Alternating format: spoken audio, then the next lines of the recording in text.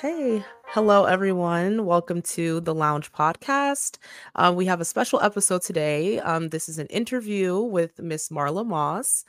So, just to introduce Miss Marla, she is a doctoral intern currently completing the equivalent of a residency at the U.S. Department of Veteran Affairs, Tennessee Valley Healthcare System, with an interest in health psychology.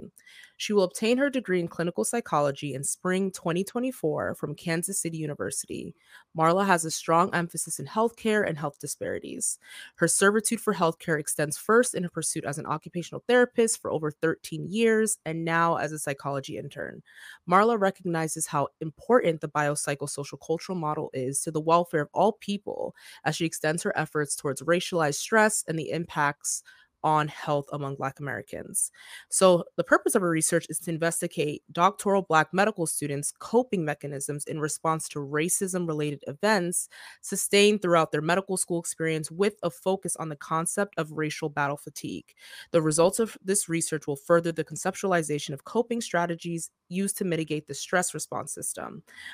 So, this is just kind of Marla's work in a nutshell. I know me as a medical student, this definitely hits home because listen, racial stress, battle fatigue is a real thing. It definitely exists. And so I'm so excited to be talking to you today, Marla, just kind of about your work and, what brings you here to the lounge. Mhm. Yes, yes. Thank you so much for having me on. I appreciate it. Yes. Of course, of course. So, kind of just to start off, can you kind of just first tell our listeners more about yourself and your academic journey? So, just to kind of make it simple for you guys, we are going to be popping up the questions on the screen as we're saying it. So, this is the question here. So, yes, if you can begin with just kind of letting us know a little bit more about yourself. Yeah, so I know it ultimately sounds crazy because you're like, what? She was an occupational therapist and now she's about to be in psychology. Like, make that make sense. Literally, what happened was, I mean, it was my intent. I was going to stay in occupational therapy. I loved occupational therapy. I loved, like you just talked about, the servitude piece of healthcare in Right. itself. But what I was finding is that as I tried to implement rehabilitation with any patient, I was running into aspects of fear, Mm, anxiety, depression. What was home life going to look like now that I've broken my hip? Or, right. will I have proper, caregivers when I get home? And I was like, wow. I was like, man, there's something to this, like this psychology piece. Like, I need to go get some training in psychology ultimately so Mm, that I could come back and give, quality health care. That was my right. intent. So I went, got a master's in psychology. I love psychology so much. And I mean, there's various avenues that you can go into with psychology. And of course, it just made sense to combine the two. So ultimately, my specialization will be health psychology. So that's kind of how I took the journey into psychology. Right. Oh, that's amazing, honestly. And I think it speaks to kind of you talking about your background in, occupational therapy and how you were able to combine that with your interest and love of psychology and kind of creating a niche for yourself is really amazing. Specifically the health psychology niche, which because I think that is something that's not too common. And I know and like I said, our listeners, where most of us are pre-med, we're medical students, we're residents, we're all kind of in the medical field, and we're pretty much experiencing what you are now doing your study on, which is the racial battle fatigue. So I'm interested in just knowing, can you define what that is for our listeners? Like, what is it? How does it manifest in the daily lives and work of Black students and scholars? Yes. So Mhm. ultimately, the concept really comes from Dr. William A. Smith. He's Mhm. actually the chief executive administrator of Huntsman Mental Institution at the University of Utah. Oh, wow. Ultimately, a phenomenal man that came up with this concept of racial battle fatigue. And really, what it is just a framework to kind of describe systematic race related repetitive stress injuries Mm, that we encounter throughout our day. And that stress is really derived from like cumulative effects of micro and macro level aggressions on a racialized targeted group, basically. Mm, So it originally started out as an African American thing, and I mean it has extended really to all persons of color, really. right. Um, And oh no, go ahead. no, no, sorry. Oh, Continue. Mhm, no, I was like, "Oh, yeah," she asked me kind of how it manifests itself. mm, Ironically, how it kind of manifests itself is emotionally, psychologically, physically. Some of the aspects that you will see, I mean, it's not limited to, but you will see isolation, low self-esteem, anxiety, depression, constipation, digestive issues, low back right, pain, insomnia, like right, like right. you name it, it'll be out there. But those are common things physiologically that we're like migraines is a huge one, that we see, and you Mm, don't relate it back to what may have happened right, earlier that day. right. Right, 100%. And, you kind of are touching on like all the physical manifestations that can even result from this racial battle fatigue from, people who are in medicine. And I wonder kind of throughout your study so far and the data that you've collected so far, what are you seeing that are some common ways that Black medical students are experiencing racism, as well as are there any particular anecdotes or stories that you can share from your data so far? Yes. I Mhm. I really love doing this research because I learned so much from you all as well. But some of the common themes that I am seeing in the focus groups now, people are talking about being held back, having Mm, to repeat classes or even whole entire years, not being allotted proper time to kind of retake examinations after coming off of illnesses. They talk right. about verbal microaggressions from professors and colleagues, Mm, um, being made to feel inferior as a whole.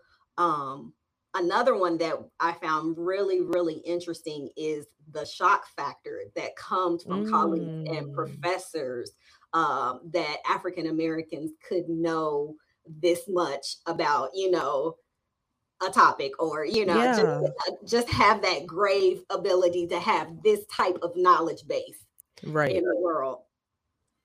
No, seriously, and I think it's something that doesn't really come to mind usually when we're thinking about, like, just the like, to actually put a word to it, the racial battle fatigue. I don't think anyone thought there was a word to describe what exactly that looks like, what that is, but we've all experienced it. And with that, has there been any particular coping mechanisms that Black medical students have said that they use to kind of help deal with those anxieties and stress that they're feeling?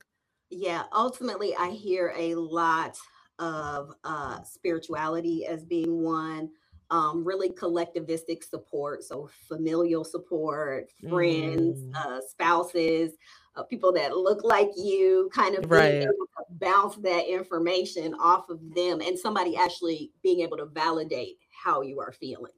right. Um, I think another just great um, anxiety or perceived stress outlet is physical activity. You know what I'm saying? Mm, Um, we tell people all the time think of imagery, put yourself mhm, in a different place, deep right. breathing, to try to combat some of that. But what I'm finding to be common is what an epidemiologist named Sherman James, he actually talks about John and Jane Henryism.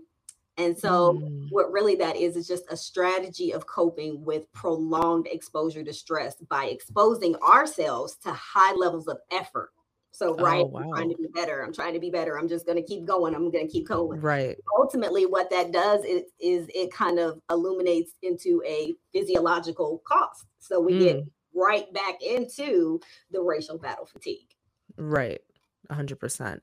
And, I think that, you're talking about people within medicine specifically and kind of how we're dealing with this racial battle fatigue. I wonder, like you as a doctoral student who's studying this and researching this, how would you say this research topic personally affects you? Are there any experiences or challenging situations you found yourself in that you just had to overcome? And if yes, are you kind of comfortable sharing with us what that is? Absolutely. So, how Mm. this work actually started is because I actually endured some of the very same things. So, like, always being hyper vigilant about how I present myself in the Right. classroom. I do not want to actually like solidify some of the stereotypes that you may have about African Americans, because if I do, I speak for the whole, population of African Yeah. Americans, as Right. a whole. I've even had my own situations that are very similar to some of those that I mentioned, like being very surprised on Mm. how I present myself as far as knowledge base is concerned. Mm. I've even had some cultural nuances that have actually held me back. So I've been held Right. back a year in my program in itself, Mhm. just for, like I said, those cultural nuances that Mhm. maybe my said professors didn't understand. So Right. it holds near and dear to my heart too. It's almost like a Me Too movement, as I Yeah. speak to people in the focus groups. Right. Yeah, 100%. And I think that like it seems like there was inspiration that you took from your own personal, battles, being in this academic world, because everyone knows that Mhm. academia comes with a lot of stresses and challenges, and even I as a medical student, I do experience that. So I think it's good that you kind of took that and you made that into something tangible that we can say, hey, like this is what's going on, this is how we can combat it. Yeah, I think that's very meaningful. And I also want to kind of just know if we're tying it into something that has happened within actual day-to-day life, like being a very prominent event, where we kind of had to use these tools that you're talking about to battle it and get through it, would be COVID-19. That was like very much like a prominent situation that happened. A lot of those things I think boiled even higher, like they really came to the surface because of COVID. And now something like racial battle fatigue during that time, I think was very exacerbated, maybe compared to where we're kind of getting out of the woods with that. So I'm just kind of wondering, like, how do you feel like the COVID-19 pandemic and just like the 2020 racial awakening protests with the George Floyd and, Breonna Taylor and all of those situations that were occurring for social justice kind of affected the racial climate in medical and higher education? Do you think that it was kind of more of a net positive, a net negative? Like, how would you describe that? Huh. Interesting enough, I actually think both. So, on the Mm, positive side of things, it kind of shed a light, to things that we right, already knew. Racism is still well alive.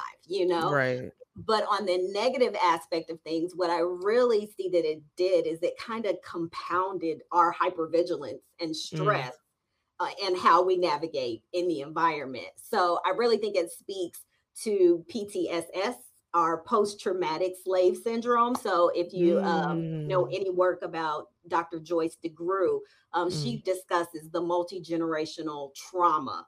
mhm. Because, of course, through our experiences, we formulate our opinions about whether or not the world is safe or not. Right, So I think in one way it shed light to those who are not in our skin and mm, and don't know what we deal with every day. But in right, another, I think it just added another layer of hypervigilance that we now have to be aware of. right. 100%. And I do think that, like, with that vigilance came a lot of just change in how we navigated society. A lot of us kind of saw the repercussions of when you don't already have things in place to help you kind of recharge. Because we were forced to do stay at home, we were in a lockdown and all of these things, and we weren't used to that kind of lifestyle. We kind of That just wasn't what we were used to. And so I think that's a study like this kind of shows the importance of just kind of practicing that on a day-to-day basis, because you never know what can happen, and you want to be able to have those kinds of tools in place when the time comes, because sometimes you'll have no choice but to sit, relax, and kind of just not do anything with work or with just day-to-day life. So I think it's really good that, once again, that you're creating a study that's showing the benefits of trying to recognize these factors that are affecting us. um but just kind of something to talk about for our listeners particularly. I mean, when it comes to research in general, um, that we want people to care about our research because it has a particular meaning to it. But there's something that has to kind of distinguish one person's research from another person's research. So for your research in particular, because the point of us bringing you onto the show is for to be able to attract other people to want to read about it, to want to participate, to take the survey and all of that. What would you say, like, why your subject matter is worth exploring in a doctoral dissertation. Like, what knowledge or information do you hope to gain from this research, like from a personal standpoint, as well as like what you want to share on to others? Mhm. Definitely. I think I can hit on both of those with this Hmm. one comment. Yeah. Specifically, I really want to put out there like adaptive coping strategies, really that can be shared with prospective students that may be coming in, students that are already in the academic arena, and just kind of Right. assist with combating that microaggressions, that perceived Hmm. stress, that anxiety that we may feel while like you all are pursuing a medical degree. So I think Yeah. there's something cathartic really about a me too kind of thing. This is happening with me. How do you handle this? Well, Mm. I typically do A, B, and C, So I think like really having that foundational piece, because as you just spoke with the COVID-19 question, it's kind of like you have to already be ready. You can't just get ready. Right. So you already have to have those specific tools in your toolbox, to be able to Right. pull out when needed. Right. 100%. And yeah, like it's more so now speaking to being able to recognize and see this struggle that's happening that's not always spoken about, but Mhm. kind of shedding light onto it and letting people know that hey, this is something that we recognize even though it may not be spoken about on a day-to-day basis. Maybe people would feel uncomfortable otherwise if it wasn't in like a research platform that hey, we're investigating this and this is like a thing we've seen that happens. And so you're giving people kind of that platform, that voice to Mhm. speak about their own experiences. So I think that's a great thing because we do that on the podcast as well. We try to create a platform where people can talk about this is what's going on. This is what um, we're trying to address in the Black medical community because usually there's not already a space for us to do that. So, people like you who are doing this work is it definitely fits our and is in alignment with what we're trying to do on the podcast. Um, and so I think going off of that, the point of this kind of research is to hopefully be embedded into the fabric of institutions who are training, medical students who are Black and brown. And we want them to adapt what you're talking about in this research. We want them to incorporate it so that way it doesn't continue to harm, people who are in training, trying to become physicians or any other medical profession. And so how do you think that institutions can kind of internally audit their educational and or professional environments to kind of supplant the effects of racism in medical and higher education and also while using your research as kind of like a guide to incorporating that into training their students? Definitely. So I think the first thing is to know the research. I mean, literally looking, just handing out some stats. 25% of medical students literally face race based discrimination. Like, you're like, 100%. what? Right. Literally. And then as a whole unit, there's 5.7 that Mm, identify as Black doctors. So right. in that 5.7 that identify as Black doctors, we're saying that 4% of those medical students who experience reoccurrent racism, they Mhm. leave medical school. So Mm, we're left with not even a whole 1% that actually make it through and identify as Black doctors. So I think that is important for institutions. Know the research, know what's out there. right. The second thing, have the representation in place. It is so important for us to have, brown and Black, professionals in the same setting as us. I mean, Yeah. literally have the representation. I say would be second. Do the work internally Mhm. on yourself. Right. Recognize your own implicit biases that you have and literally figure out where those core beliefs, that foundation is coming Mhm. from and adjust from Right. there, like literally. And I would say third, um, do a climate survey Mm. in your institution. Do a climate survey and actually Mm. apply the results of that survey to your institution. Right. Listening to the voices of your students. Do they feel safe on campus? Right. Are campus police a threat to them? Why is that? Right. And doing those things to try to adjust and modify so that your students ultimately feel comfortable, feel safe in this institution, thereby making, or at least I would say, like, carving out a Mm. pathway for success for them. Right. 100%. And I really like how you touched on the aspect of Black medical students who also leave, right, or don't make it through, because that is actually really a common thing, and it's not always spoken about out of fear of, looking less than that. Oh, I wasn't able to make it through. Maybe there's, a bunch of factors that played into it. It could have been academic, it could have been financial, but most of the time it could even be mental. And I think that like it's really good that you touched on that part, that like sometimes it's just because the environment wasn't conducive to them being able to grow as a medical provider in the way that they thought they could because of racism playing into it. So I think that's an important part that you mentioned. um you're really coming through with the answers, and you're really kind of giving us the full layout of why your work is so important. And I just want to, I just kind of want to applaud you for doing this. I think that this is like great, great work. Thank It's not you. traditional, and it's not what we always hear about. So I think that's the best part. And just kind of, I want to just know, are you kind of still currently seeking other individuals to contribute to your research by sharing their experiences with racism in medical education? If so, kind of how can we get in contact with you? How can they reach out to you to get this, be involved with Absolutely. this? Hmm. Yes, yes, yes, Hmm. yes, and yes again. Absolutely. I think it's so important for our voices to be heard Hmm. as a whole, because there is not a lot of, like, we're just skimming the surface as far as research dealing with African Americans. So it is very important for us to get our voice heard. So definitely you Hmm. can contact me by email, moss.marla at kansascity.edu. I Hmm. think the lounge has a link. They've got my survey information. Hmm. Um, Definitely, please, please, please. I would love for your voice to be heard and also impact, the research that is out there. Right. No, this has been great. I mean, I don't know if there's anything else you want to like let our listeners know, any words of advice you want to leave them with, because once again, these are Black medical professionals at every stage, from training just in undergrad to being in medical school to now training as a physician. So I don't know if there's anything you kind of want to leave our listeners with that you think would be helpful with their journeys moving forward. I definitely think it really comes down to, the question is, who would you become if you were Mm, no longer motivated by fear, by racism, by failure as a student? If said persons don't hold your future, who would you be? right. And I think us having a voice, that's what taps into that.